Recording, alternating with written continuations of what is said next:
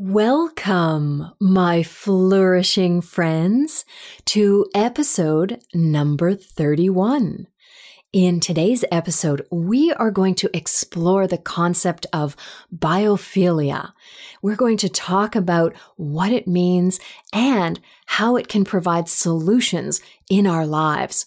We'll explore how it relates to issues of nature deficit disorder and deep ecology, and then look at ways in which we can integrate biophilia into our day-to-day lives. It's exciting stuff. Let's dive in.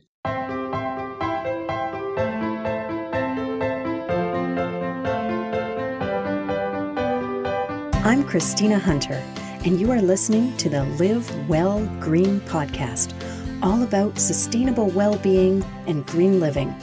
We explore how to do what is good for the planet and for ourselves in order to truly flourish.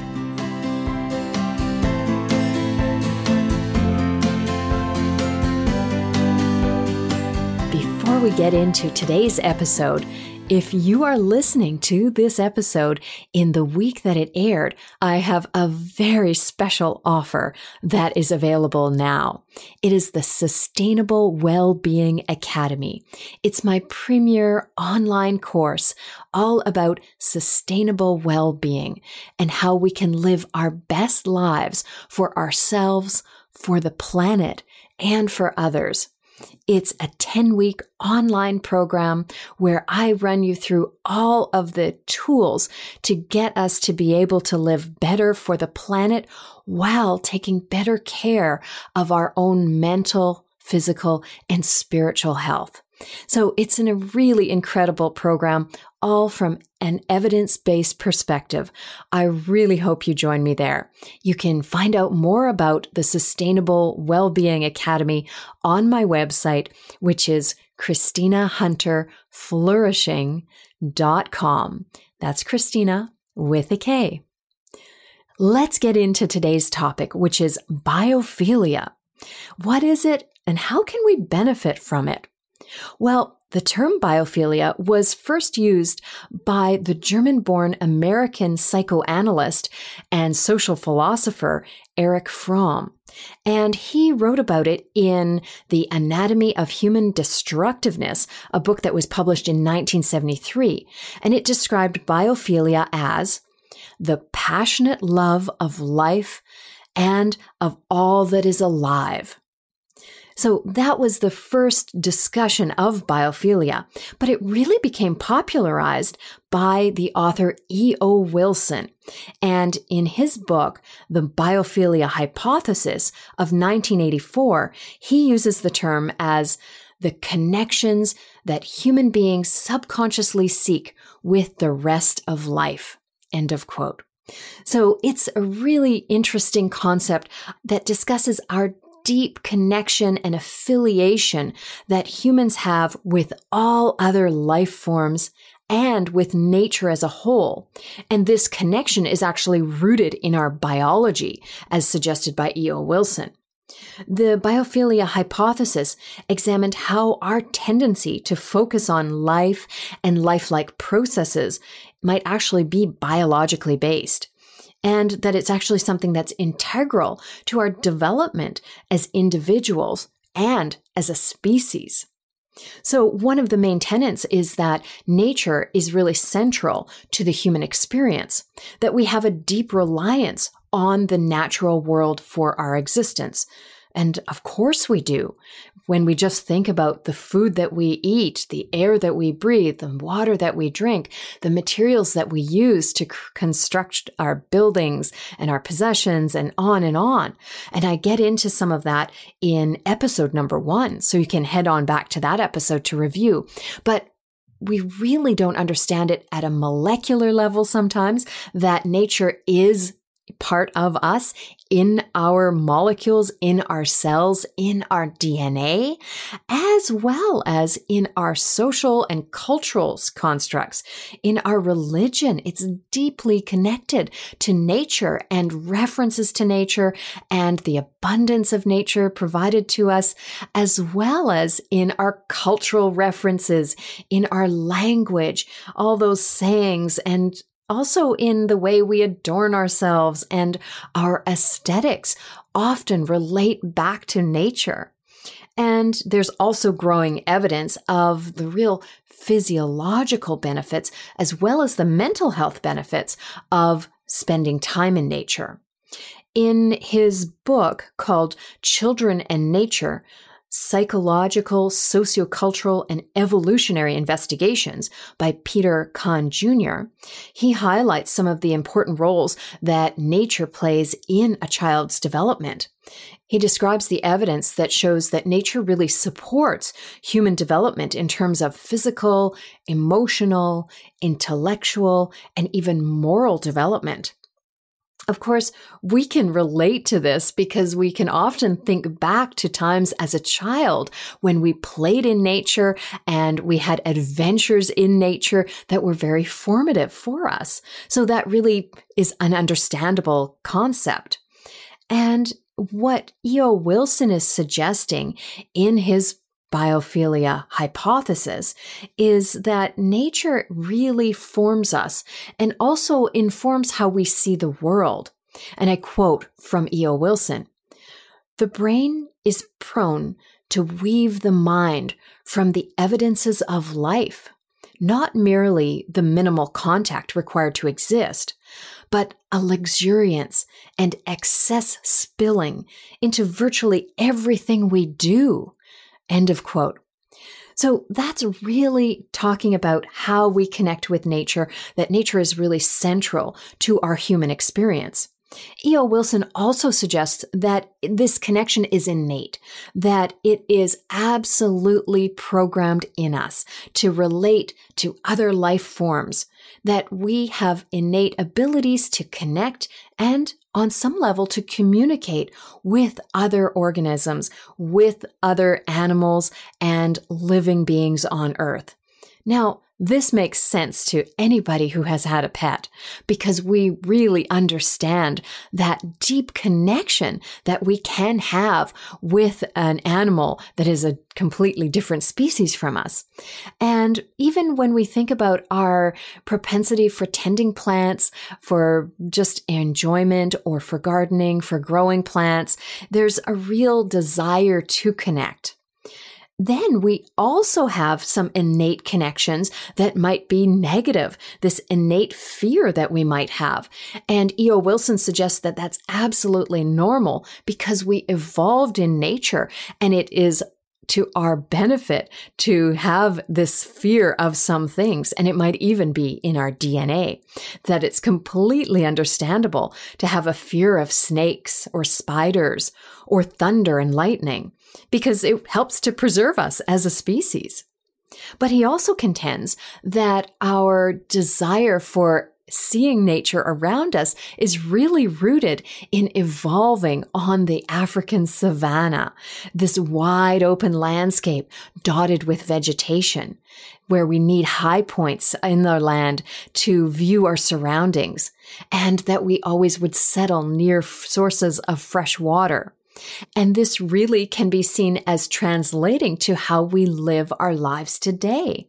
Our love of these landscapes, our desire to go out into nature, to spend time at the cottage, near a lake, or contemplating by the river, as well as our enjoyment of gardens and hiking in the mountains, or just enjoying the view from a high point, that this is really integral to who we are because it's programmed in us from how we evolved in nature and with nature. So that's a really interesting aspect of this thought around biophilia. It's programmed in us for good reasons. And then he also postulates that not only do we need nature, but we should also consider what we owe to nature, that we should really think about our payback to nature as being our desire and obligation to protect nature, to protect it, to understand it, to study nature, and to really be informed by it. And we're really at risk of not wanting to protect nature if we don't connect to it, especially as children. And we can think about this term nature deficit disorder coined by Richard Louv in his book of the same name. And E.O. Wilson also suggests that if we don't properly study nature through our science investigations, as science moves towards more functional knowledge in terms of obtaining knowledge about nature for commercialization, we can think about pharmaceuticals and biotech and so on, rather than for the simple understanding of nature.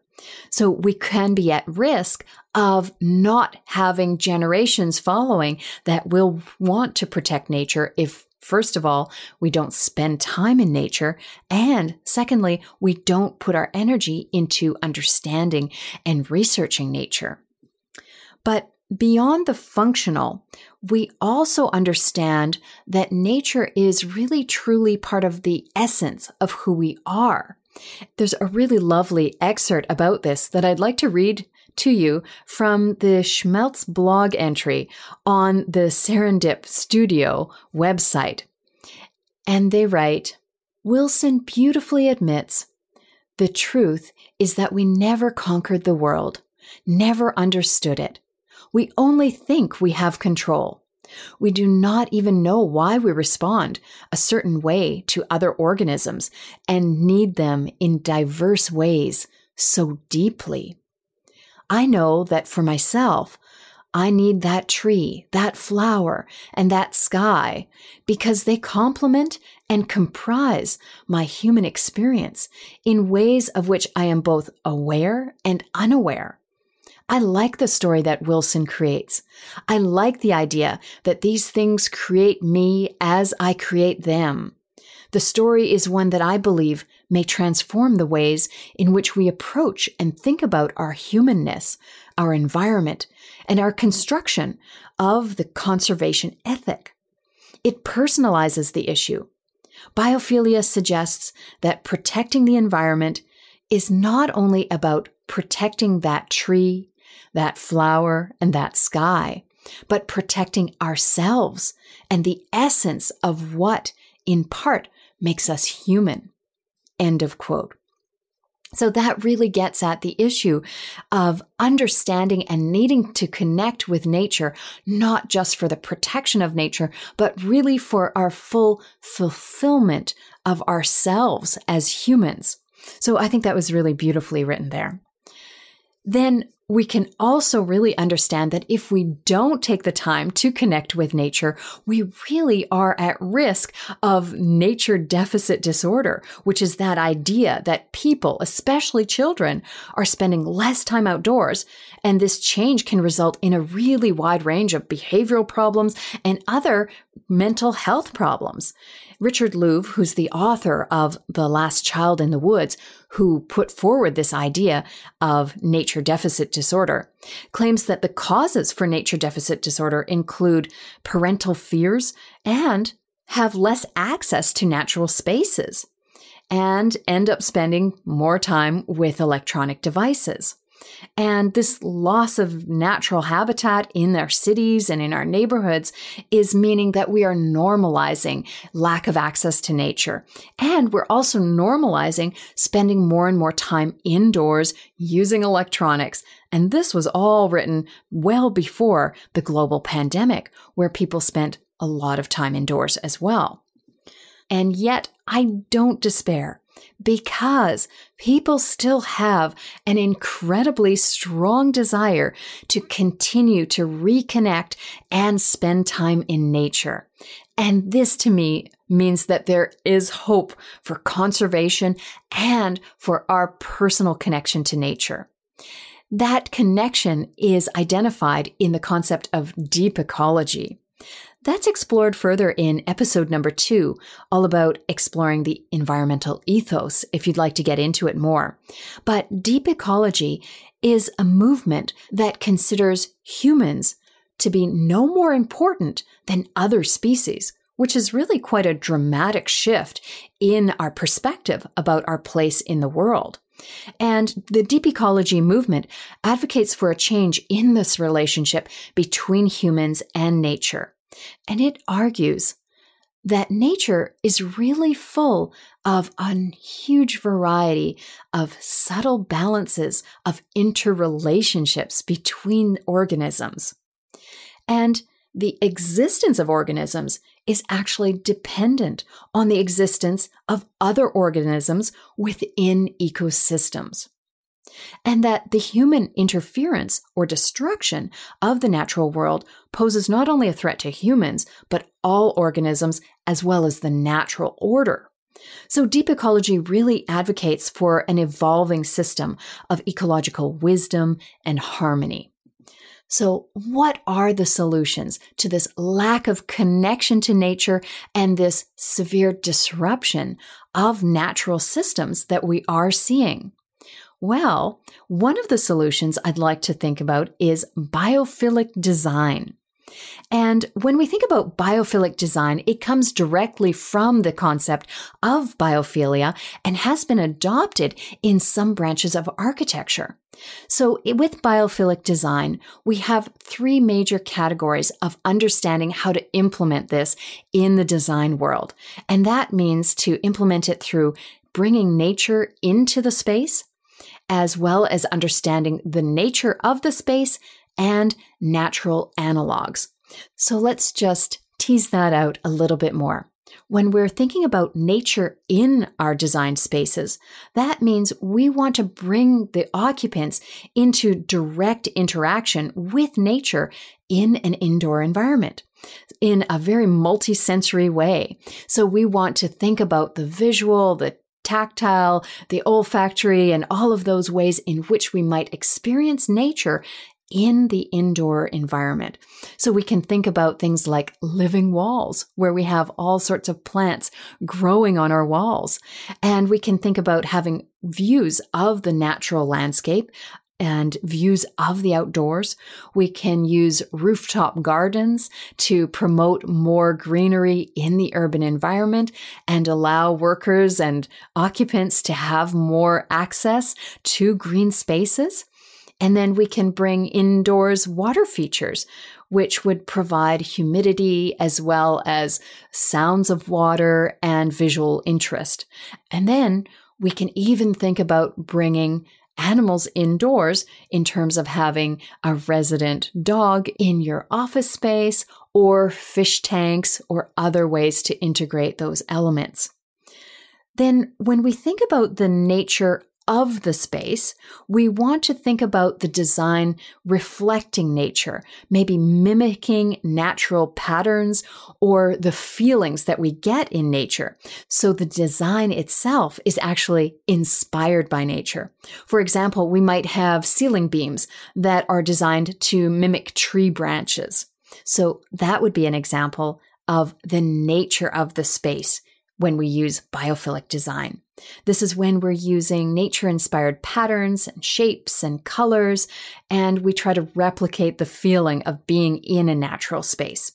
So first of all, we bring nature indoors or a view of nature to the built environment, and then we try to mimic nature by having our designs inspired by nature. And then finally, we're going to think about natural analogs in the design, which is more indirectly reflecting nature in the design space. We might have nature-inspired shapes and patterns using non-natural materials, though. So that would be a nature analog that we could potentially also use in biophilic design. These concepts are integrated into some green building systems, such as the WELL Building Standard and the Living Building Challenge. And I talk about those in episode number 8 if you're interested in getting into those topics further. Then I'd also like to bring up the topic of restorative spaces as a way to integrate biophilic design into our spaces. Stephen and Rachel Kaplan are professors of psychology at the University of Michigan, and they specialize in environmental psychology.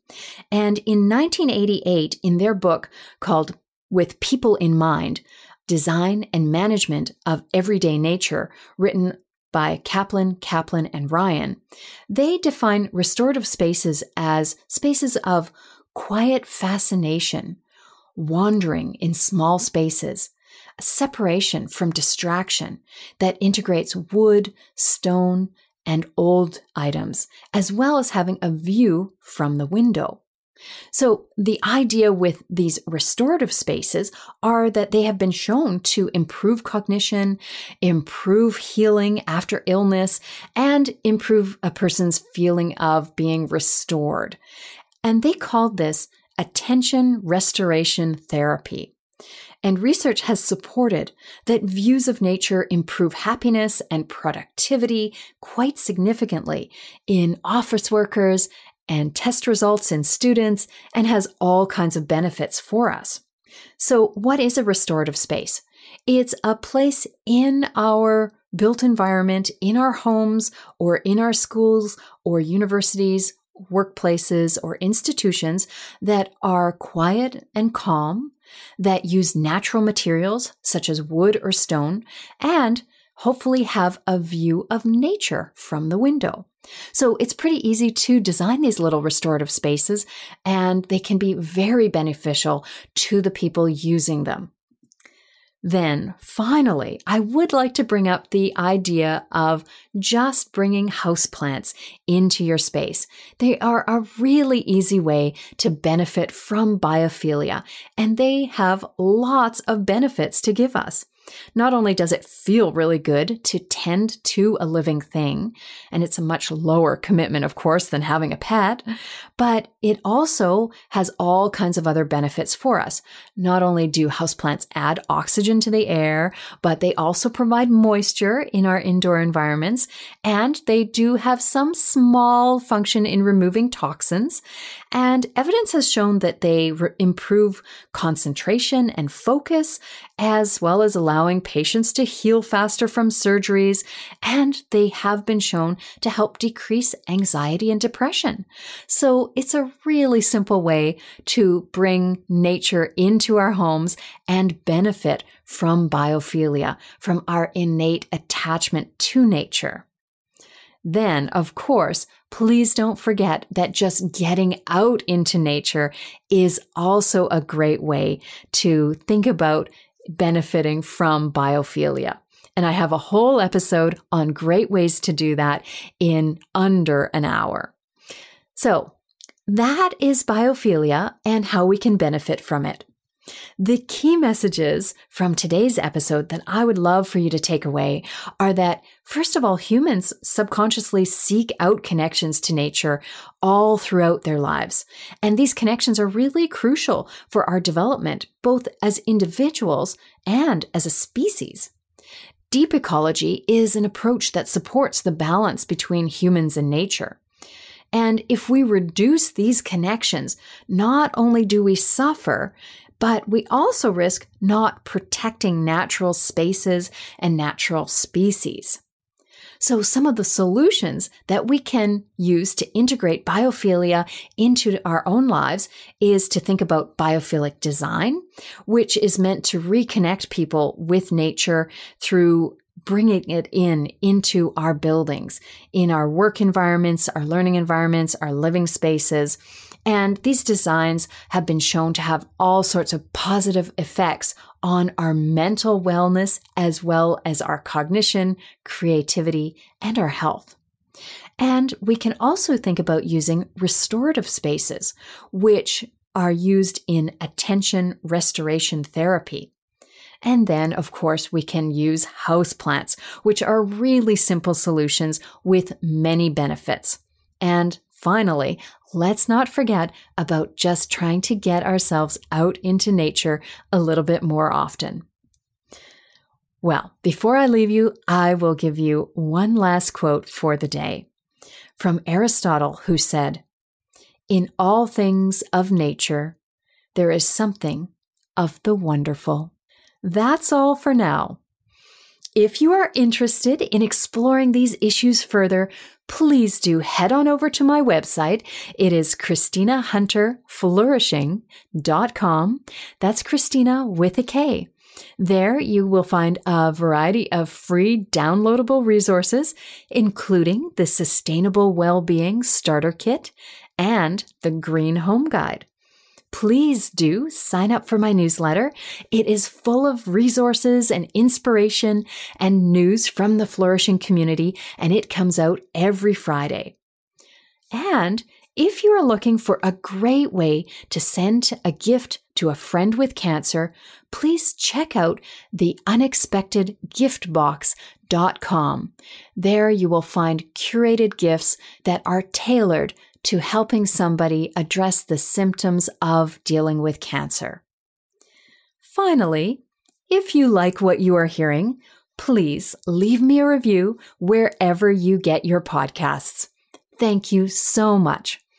I can't wait to talk to you again. Until then, live well green, my flourishing friends. Bye for now.